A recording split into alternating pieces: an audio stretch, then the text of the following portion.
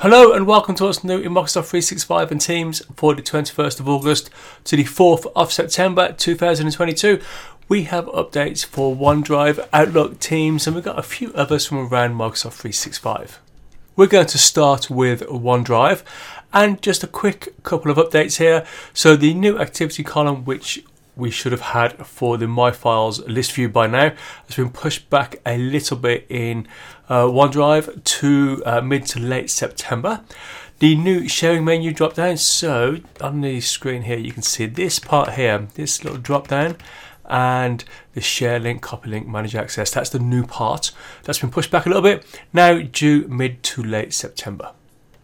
And on to Outlook. So folders and rules support for Microsoft 365 groups in Outlook. Now, this gives you the ability to create folders inside Microsoft 365 groups mailboxes using only the Outlook for the web, so the web version of Outlook. You can see here, let me zoom in a little bit actually. So looking at the rules here. Okay, so you can see here we've got the ability to create a new folder, create rules, move items around inside that mailbox. Not enabled by default. And if you go and look at the blog, you'll see that the section that says for the admins is there's quite a lot there actually. So maybe you can have a look at that if you're likely to be enabling this. It's worth noting though that these features aren't supported in the desktop client. So if you have some people setting this up in the web version, and you got some people who use the client, they won't be able to see the things that you've been moving. At least that's how I read it. So it might be worth you going over, having a look. I think it's going to have quite a limited audience initially, but I think it's going to be super useful for some niche use cases. Okay, due early September to mid-October 2022. What else have we got here? So want to watch, Outlook on the web, an update to the location are the message compose options. That's all I know at the moment, but it looks like some more changes. They've been a bit busy with Outlook recently, haven't they? But look out for that change due September. I don't think it's going to be in September, but I'll update you maybe next time. Okay, so quite quickly on to Teams. It's going to be a quick one this week. So the first one, automatically view up to 49 videos on your screen by default. So unless you've got quite a big screen, that's going to be real busy, isn't it? At the moment, you have to manually switch over to this view, but this is going to automatically happen. It'll be the default. So as you get more and more people joining a Teams meeting, you'll just keep getting more video feeds, and I'm guessing you can still switch back. But at the moment, it's 3x3 at the moment. It's going to go to this if your computer's got the hardware capabilities and your internet link or your network can take that amount of bandwidth. Anyway, look out for this late September, maybe into early October this year. Live translated captions in meetings and calls. So let's have a little bit of a zoom down here and show you. There you go. You can see that the transcript there has been translated into the user's chosen language. So let's have a quick look at here. So once you've got your captions on, this area down here on the right hand side, you can see that we can go to the subtitles and we can choose our language. Now it's worth noting that the spoken language is not the same as the translation language. So the spoken language is the language of the meeting, and your translation language is the one that you've chosen just for you. Due mid-September to early October this year. And next up we have custom download locations for your files in Teams. This looks quite nice actually. The ability to choose a preferred default file download, so you can decide just where it downloads. If you're one of those people who you download a file then you can't find it, then this is for you. You can see here, just you go into settings, click change, you can decide where it goes, or you can say you always want to be asked where you want to download it. So if you find yourself often having to move your files, maybe you just get, maybe 5 different types of files that have to go into different places, then this slider is for you.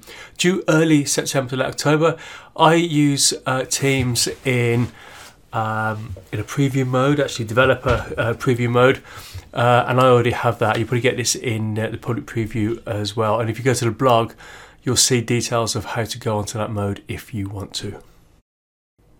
Okay, so some updates from around Microsoft 365. Viva Insights, new recurring time booking options.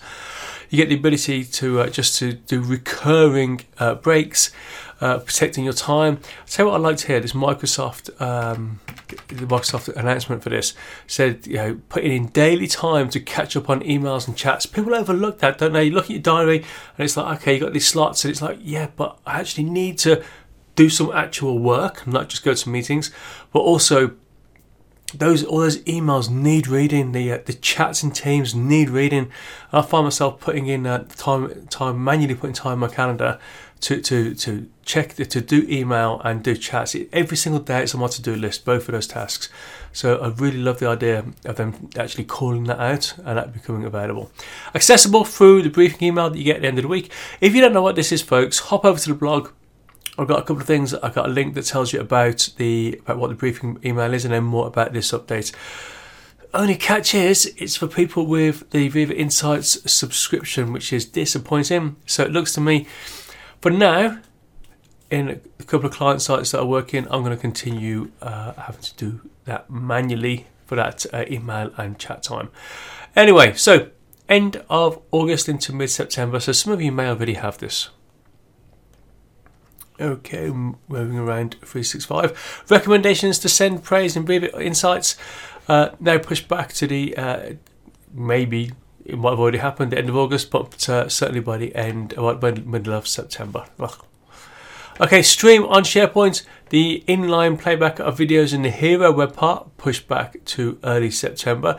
Now, related to that, so who's want to watch inline playback of videos in highlighted content web part for grid, list and compact layouts, and similar thing for the SharePoint highlighted content web parts for carousel and film strips. So all of those seem related, don't they? I wouldn't be surprised if they all come out at once. If the Hero web part one gets pushed back a little bit, and then maybe if it isn't already out, of course, and actually they all appear at the same time. What else do we have? The grid view for Assigned to Me. I really like the look of this. I use Planner almost every day, and I go to Assigned to Me to filter what's been assigned to me across multiple plans, and the ability to look at it in the grid view might be quite nice. So looking forward to that. Penciled in for September. I can't imagine that's going to happen, but I'll let you know when we get more information. SharePoint People Web Part is getting a medium card. So this just means that the People Web Part means you can just put a little bit of information about the person as well. That would be cool. Penciled in for September. Yeah, we'll see. Icon stencils in Visio for the web. That'd be quite nice as well. Penciled in for September. We'll see. Save and share user whiteboard templates. I love the look of this. It means that you can create your own templates and you can save them and share them. Penciled in again for September. I can't see that happening at all. But I'll probably be talking about this in a couple of weeks in more detail for you. Sprints and backlogs in Project for the Web. I'm not even going to say the date. Okay, so